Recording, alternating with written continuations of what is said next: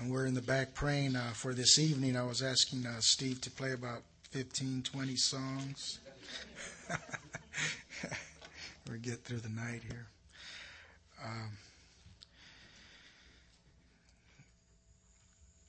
As I was reading Psalms 50 the last couple of nights and looking through some of the commentaries to see what they had to say about the Psalm 50, there was a quote from J. Vernon McGee, and it reads, "The Psalms are full of Christ. There is a more complete picture of him in the Psalms than in the Gospels." He goes on to say, the Gospels tell us that he went to the mountain. It's even hard to read my own writing, so bear with me. That he went to the mountain to pray, but the Psalms give us his prayer. The Gospels tell us that he was crucified, but the Psalms tell us what went on in his own heart during the crucifixion. The Gospels tell us he went back to heaven, but the Psalms begin where the Gospels leave off and show us Christ seated in heaven. Amen. Even Jesus Christ tells us that basically the Psalms and everything in the Bible is about him. If you would like to turn with me to Luke 24:44, we can read that there. We'll be going through the Bible quite a bit here.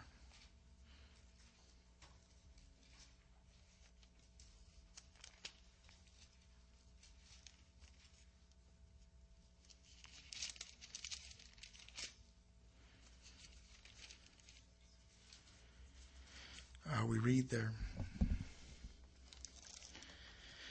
Then he said to them, "These are the words which I spoke to you while I was still with you, that all things must be fulfilled which were written in the law of Moses and the prophets and the Psalms concerning me."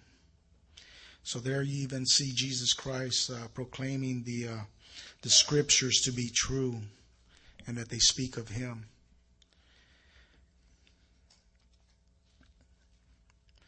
And as Pastor Manny was sharing, I apologize. I'll be looking down at my notes a lot. A couple of days, it's hard for me to even memorize the things that I write down. In fact, I just finished like at 2 o'clock today.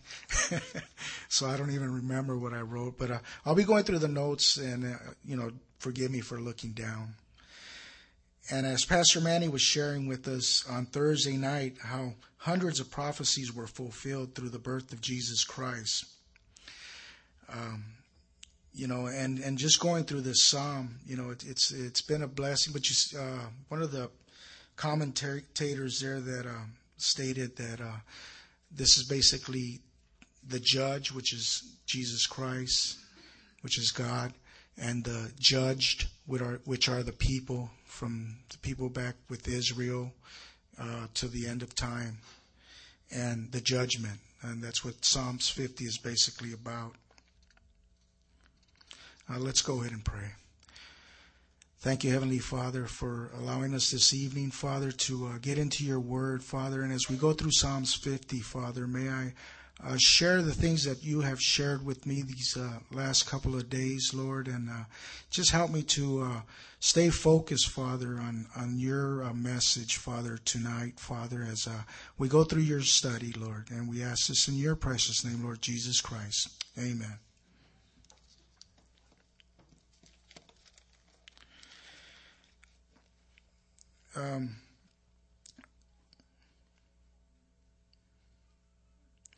Let's go ahead and read Psalms 50 as we get into it.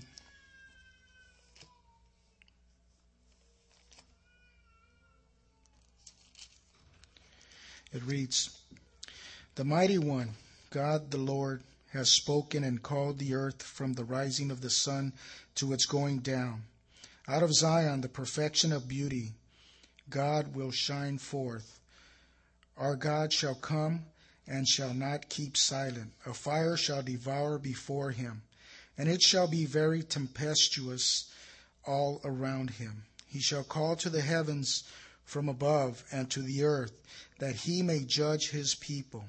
Gather my saints together to me, those who have made a covenant with me by sacrifice.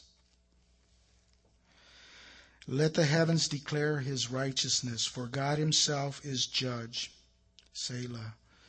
Hear, O my people, and I will speak, O Israel. I will testify against you. I am God, your God. I will not rebuke you for your sacrifices or your burnt offerings, which are continually before me. I will not take a bull from your house, nor goats out of your folds, for every beast of the forest is mine, and the cattle on 1,000 hills. I know all the birds of the mountains, and the wild beasts of the field are mine. If I were hungry, I would not tell you, for the world is mine, and all its fullness. Will I eat the flesh of bulls, or drink the blood of goats? Offer to God thanksgiving, and pay your vows to the Most High.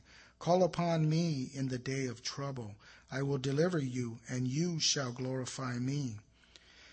But to the wicked God says, what right have you to declare my statutes, or take my covenant in your mouth, seeing you hate instruction and cast my words behind you? When you saw a thief, you consented with him, and have been a partaker with adulterers. You give your mouth to evil, and your tongue frames deceit. You sit and speak against your brother. You slander your own mother's son. These things you have done, and I kept silent. You thought that I was altogether like you, but I will rebuke you and set them in order before your eyes. Now consider this, you who forget God, lest I tear you in pieces, and there be none to deliver. Whoever offers praise glorifies me, and to him who orders his conduct aright, I will show the salvation of God. Amen.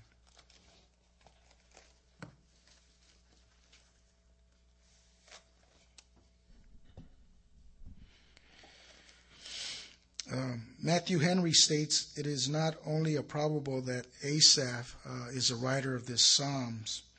He's one of the chief musicians that David had appointed. And he goes on to say he was to put a tune in the psalm, but that he himself was the penman of it. And he quotes from 2 Chronicle 29:30, if you'd like to turn there with me.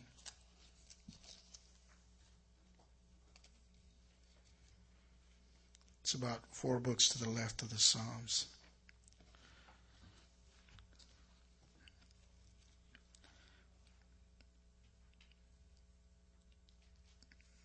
And we read there on verse 30, Moreover, King Hezekiah and the leaders commanded the Levites to sing praise to the Lord with the words of David and of Asaph the seer. So they sang praises with gladness, and they bowed their heads and worshipped. It is also said that I believe Psalm 73 to 83 were also attributed to Asaph. All right, so in verse 1 we read, The mighty one, God the Lord, has spoken and called the earth from the rising of the sun to its going down. And here we see the mighty one, and they say this is El, and God, the mighty one, God the Lord, has spoken, and this is Elohim, which is a plural for the triunity. And so we see here that God has spoken and called the earth from the rising of the sun and its going down. With a couple of the commentaries that I had read, basically it was saying that it was judgment. And since the beginning of time, there have been many that have claimed to be God, but all they were false gods. We read over in Matthew 24, verse 5, For many will come in my name, saying, I am the Christ, and deceive many. but in the end they will also be judged by the one true God.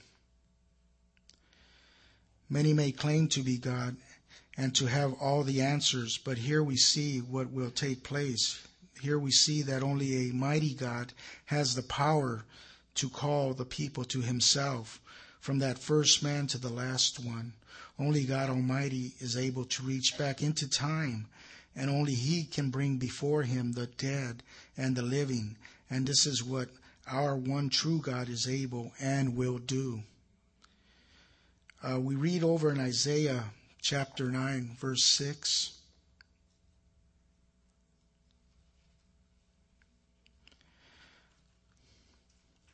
For unto us a child is born, unto us a son is given, and the government will be upon his shoulder, and his name will be called Wonderful Counselor, Mighty God, Everlasting Father, Prince of Peace.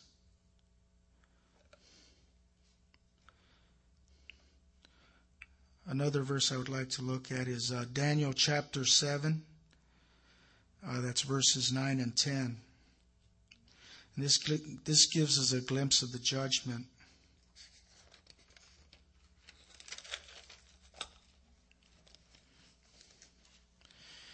Verse 9, it reads, I watched till thrones were put in place, and the Ancient of Days was seated.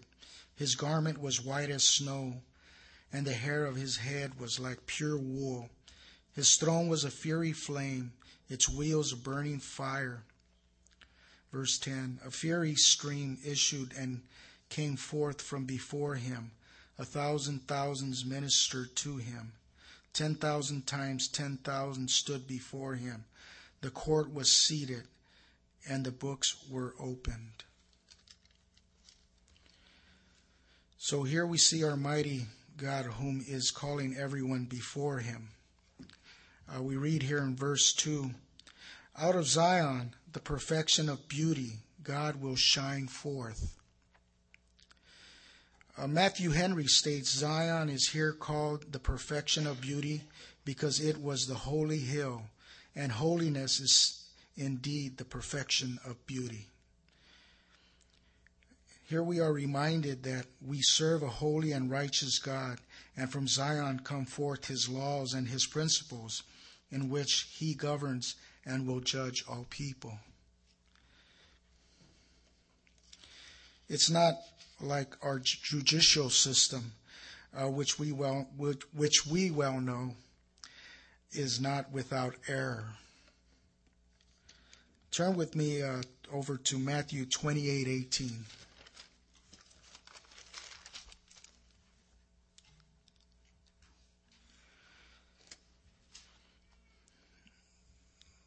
It reads here, and Jesus came and spoke to them, saying, all authority has been given to me in heaven and on earth. So we know that Jesus Christ will be judging, and he will be seated there. And as I was reading Psalms 50 and the outline that was given by Harold Wilmington, the judge, and the judgment, I was thinking about the one that would be judge over everything. For this judgment to be complete, he would have to know everything about everything. He would have to see everything, our thoughts, know our thoughts, know everything that we have done to be perfect in his judgment. And he would have to even have be all powerful to carry it out, to see it through to its completion. And this even shows the deity of Jesus Christ, our Lord. Verse 3, our God shall come and shall not keep silent. A fire shall devour before him, and it shall be very tempestuous all around him. We must remember, for now, God is silent in the final judgment, because he is not willing that anyone should perish. He will suffer much, he will grieve much, and he will chasten us. But he is not silent because he is okay with sin. or because he forgot what you did last week, last year. Here we are reminded that he will not always be silent. Even after the rapture of his saints and the tribulation comes, many will still choose to curse God. And just as God came down upon Mount Sinai over in Exodus 19, verse 16, it reads, "In a thick cloud with thunderings and lightning, with fire and smoke, and the whole mountain quaked." We read, "A fire shall devour before him." Verses 4 and 5, we read, "He shall call to the heavens from above, and to the earth that he may judge his people." Verse 5, "Gather my saints together to me, those who have made a covenant with me by sacrifice." Here we see a continuum of what will take place when all will be present when the judging takes place. The people that will be judged will be there, the saints and the heavenly hosts.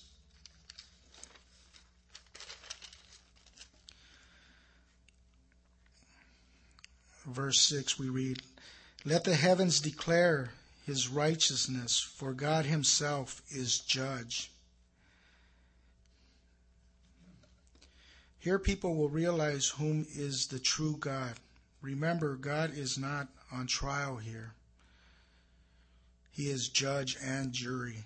Even on earth, you won't be brought into a courtroom to ask a judge to prove himself, but he is there to pass judgment on us. Just as the angels declared the glory of Jesus to the shepherds in heaven, they will declare his righteousness. Verse 7, "Hear, O my people, and I will speak, O Israel, and I will testify against you. I am God, your God." So here God begins to speak, and he tells the people to pay attention to what he has to say.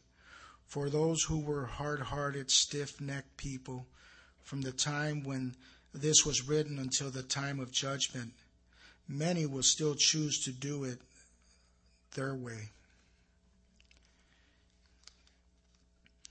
Verses 8 and 9, "I will not rebuke you for your sacrifices or your burnt offerings, which are continually before me." Verse 9, "I will not take a bull from your house, nor goats out of your folds." Turn with me over to Hosea chapter 6.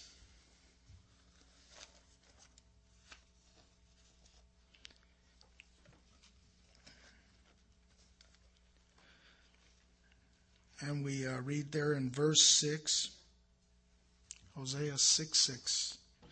"For I desire mercy and not sacrifice, and the knowledge of God more than burnt offerings."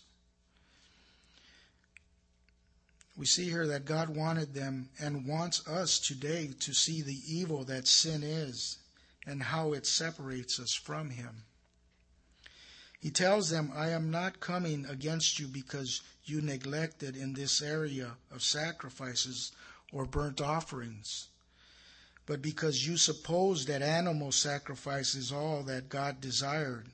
And as long as we continue to bring sacrifices, God will be happy." Apparently that's what they were telling themselves. They possibly thought, these animals are worth much money, and it takes time and effort to get dressed up, to harness the animal, and to take it to the priest to be sacrificed. And then they say, "Lord, you owe me big time for this." And we make our relationship with God external. And God says, "All I ever wanted was your heart." I want to share a dream with you about all I ever wanted was your heart here. It's years ago, probably 10 years ago. And in my dream, it was night and it was storming, it was raining, and I was in bed with my wife. And I got up to go to the restroom. And then I hear a thunderous crash and a scream, and a tree had fallen on our bedroom there at night, and it's raining outside and it's windy, and there's this big old chasm, a hole, and Diana's hanging, in that hole, and I'm reaching for her, and I'm telling her, reach for my hand, and as she's falling, and I say to her, all I ever wanted was your heart, as she's gone. And that's what God tells each one of us, but, we're so hard-hearted, and we want to do things our way, and we want to meet God on our terms and our ways, and, we never repent of our sins, and we never have that relationship with God. So this reminded me of that time. Many of these people genuinely believe that they were doing okay with God, and God says, I desire a personal relationship with you. Get to know me. He goes on to say in verse 10 and 11, for every beast of the forest is mine, and the cattle on 1,000 hills. I know all the birds of the mountains, and the wild beasts of the field are mine. God does not need to barter for food. He created every living creature. He gives them breath. He grows the grass by the rain that he provides so that they may be filled. This is not what God desires. He desires our heart. He wants us to know him.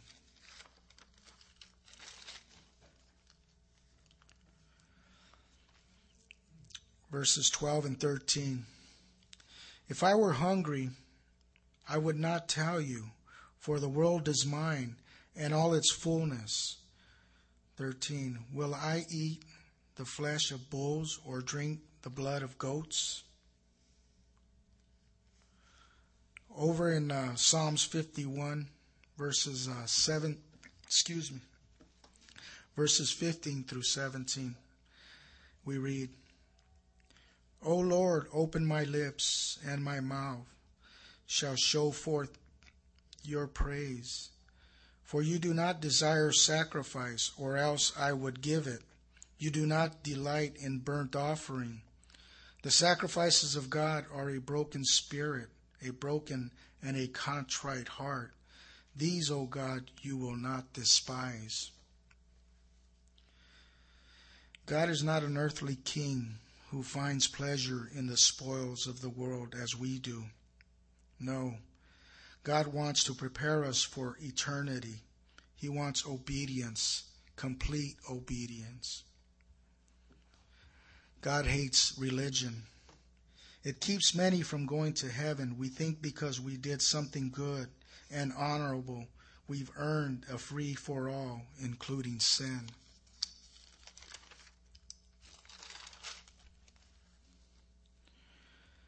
If you would turn with me to 1 Samuel chapter 15.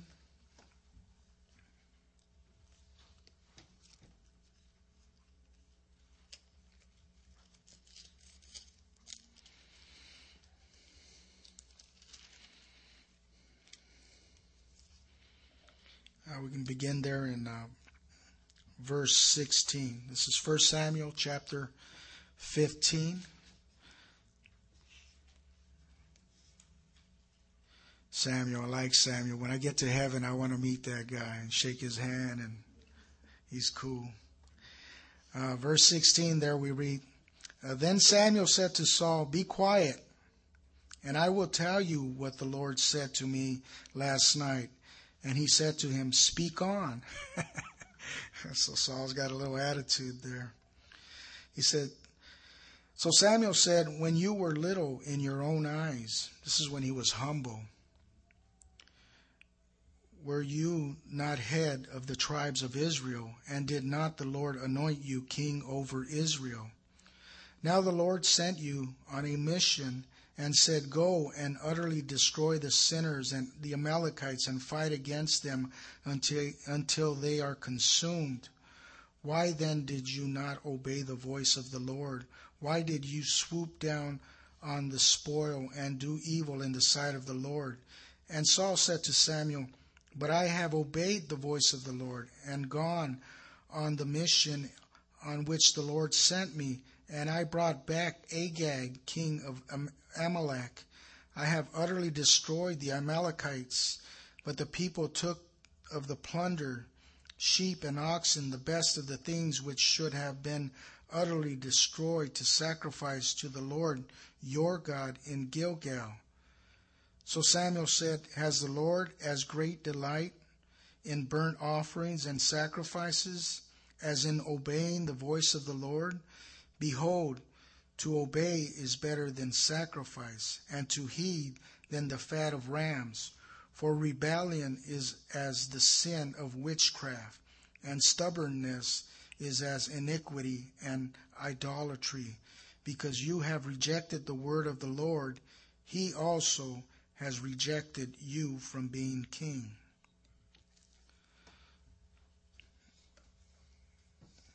So we see here how Saul chose foolishly. Instead of obeying God, he did what he thought was right in his own eyes.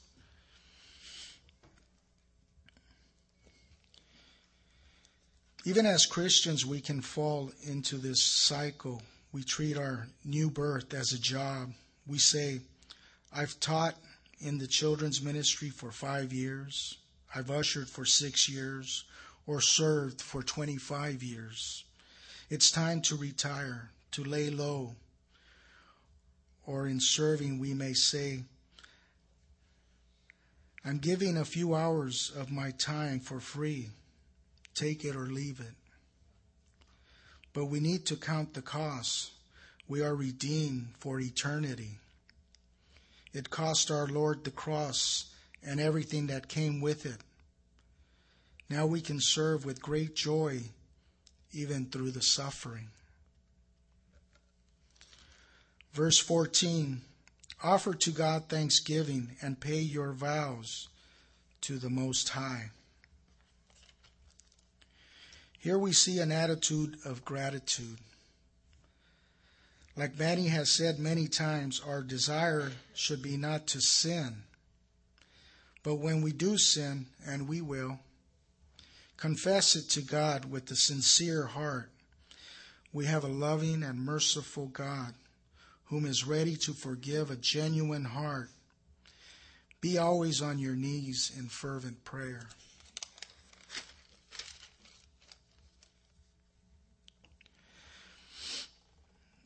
Verse 15, "Call upon me in the day of trouble. I will deliver you, and you shall glorify me." Has anyone ever called on God when they were in trouble and were delivered? Amen. There was a couple of accounts that I did also. I remember in basic training, we had combat training. And when I was younger, when I lived out in East LA, there was this one guy, we used to call him Loco Mando. But he was taking kung fu and all that. So he was using me as a dummy bag, flipping me and stuff like that, and learning a little from him. But so there in basic training, we were flipping each other over, and the one guy, I was terrible. The guy that was flipping me over, I just leaned on him. I was only 160 pounds. I wasn't as heavy as I am now, but I just leaned on him, and he couldn't flip me over. And then I'd say, "Okay, my turn," and I'd flip him over, and then I'd say, "Okay, your turn," and he'd try, So we just kept doing this, a few times, and this one drill instructor, a drill sergeant, he got really mad. This guy had legs like trunks. And, he had these thick glasses and his Smokey the Bear hat, and he's cursing the name of God, and he's coming at me. And he's like, you don't do it that way. And he pushed this guy out of the way, and I'm like, oh, God, he's going to kill me. So he grabs me, he gets me in front of me, and he's getting ready to flip me over, and all of a sudden, he drops to the ground. And he's grabbing his leg, and he's just crying out, "Oh," and I was scared. I was only 17 years old, And I jumped back and I said, I didn't do anything. Because the other drill sergeants were there. I didn't want them to pounce on me. But I didn't see that drill sergeant again until graduation. He was out there with his crutches and the cast from his hip down. I guess he had dislocated his hip or something. Reminded me of Jacob there. But I was fear. I had fear, and I just cried out to the Lord, "Oh God, this guy is going to kill me." But there's a few instances that you think about, even like Abraham and Moses, when they did wrong, God still protected them, and sometimes He'll do the same with us. Even though I feel now I feel bad about that poor drill sergeant. But anyway, God is good. Zechariah chapter 13, verse 9. We read there, I will bring the 1/3 through the fire, will refine them as silver is refined, and test them as gold is tested. They will call on my name, and I will answer them. I will say, this is my people, and each one will say, the Lord is my God.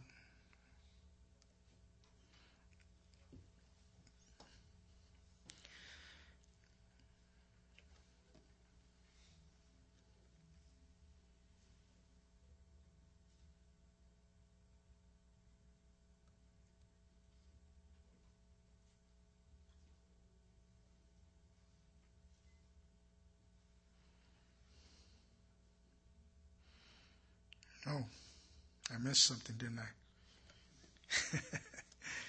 Sorry. Verse 9. It's my people. And each one will say, the Lord is my God. Okay, sorry. I was thinking about where he says there, and I will test them as gold. I remember when we lived in South Central, and some of the guys would come around trying to sell you these fake gold chains and stuff, and you would test them, and they'd say, yeah, you have any battery acid? You can get in there and you'll see that it's real. But I know that battery acid didn't do anything with even fake gold or gold-plated stuff. The thing that worked was chlorine. So I'd say, yeah, I got something to test it. And so I'd bring my cup out, the little jar that I had, and I'd stick it in there. And all of a sudden it turned black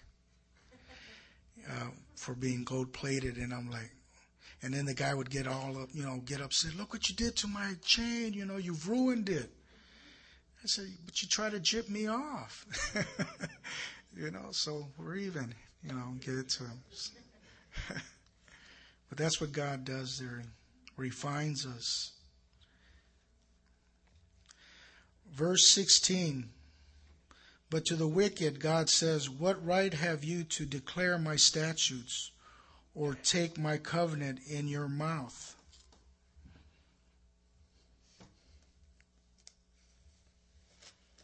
Turn with me over to Romans chapter 2.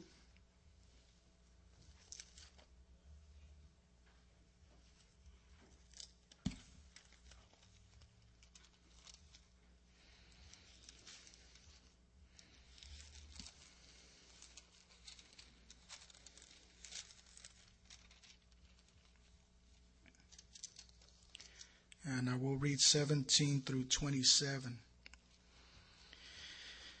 And we read there, indeed, you are called a Jew and rest on the law and make your boast in God and know his will and approve the things that are excellent, being instructed out of the law,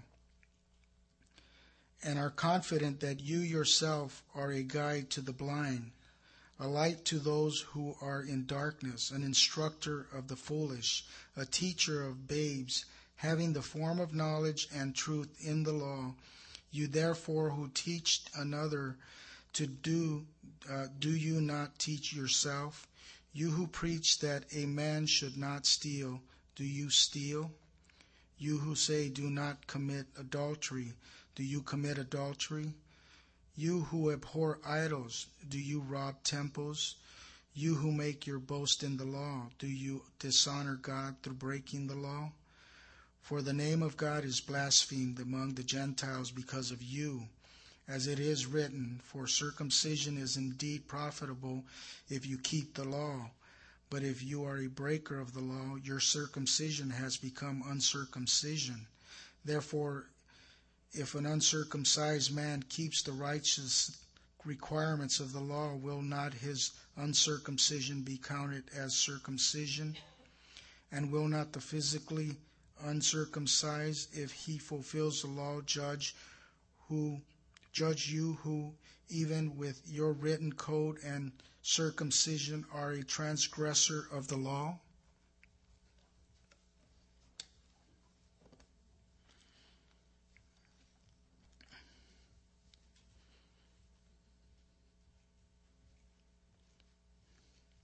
Here many are warned that God is well aware of their actions and desires. They come under the cloak of hypocrisy, deceiving themselves and others, teaching one thing, all the while bathing in sin.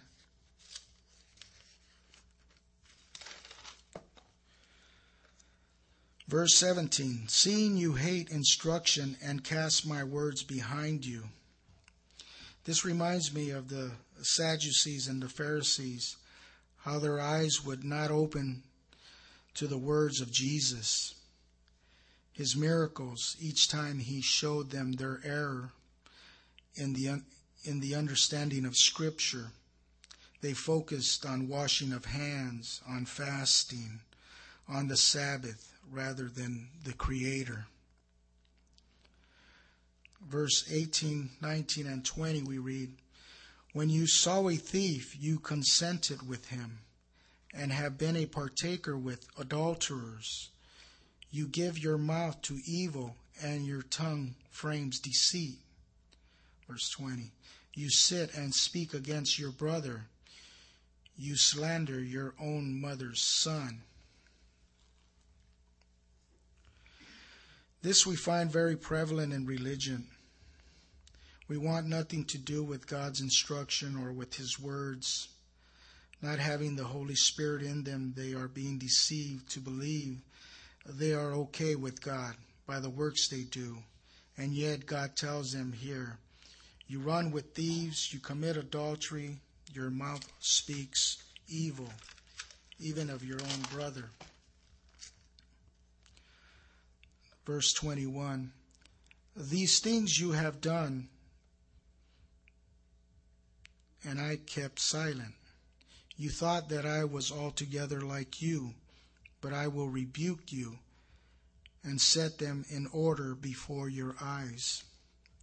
So here again, God shows us He is long-suffering, waiting for repentance, while it is still possible in each of our lives. Yet many will claim God is okay with them, and that they are a good person. But God says He will set their sins in order before them. Verse 22. Now consider this, you who forget God, lest I tear you in pieces, and there be none to deliver. So ponder very well what awaits you while you are able. Repent, turn away from your sin, and turn to God, and turn to the God of mercy, or face the wrath of God.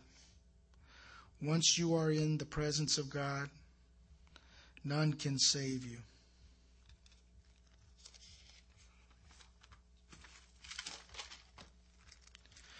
Verse 23. Whoever offers praise glorifies me, and to him who orders his conduct aright, I will show the salvation of God. Warren Wiersbe says this: the true worshiper has a proper fear of the Lord and seeks only to honor Him in his worship. He obeys God's will, orders his way aright, and is able to experience, to see the salvation of the Lord. When you combine these characteristics with verses 14 and 15, gratitude to God, obedience, prayer, and a desire to glorify God, you have a description of worshipers who bring joy to the heart of God. Amen. I'm afraid that's it for me. All right, let's go ahead and pray. Thank you, Heavenly Father, for allowing us another day, Lord, and as we share your word, Father, instill it in our hearts, Father. Continue to give us wisdom, discernment, discretion, Father.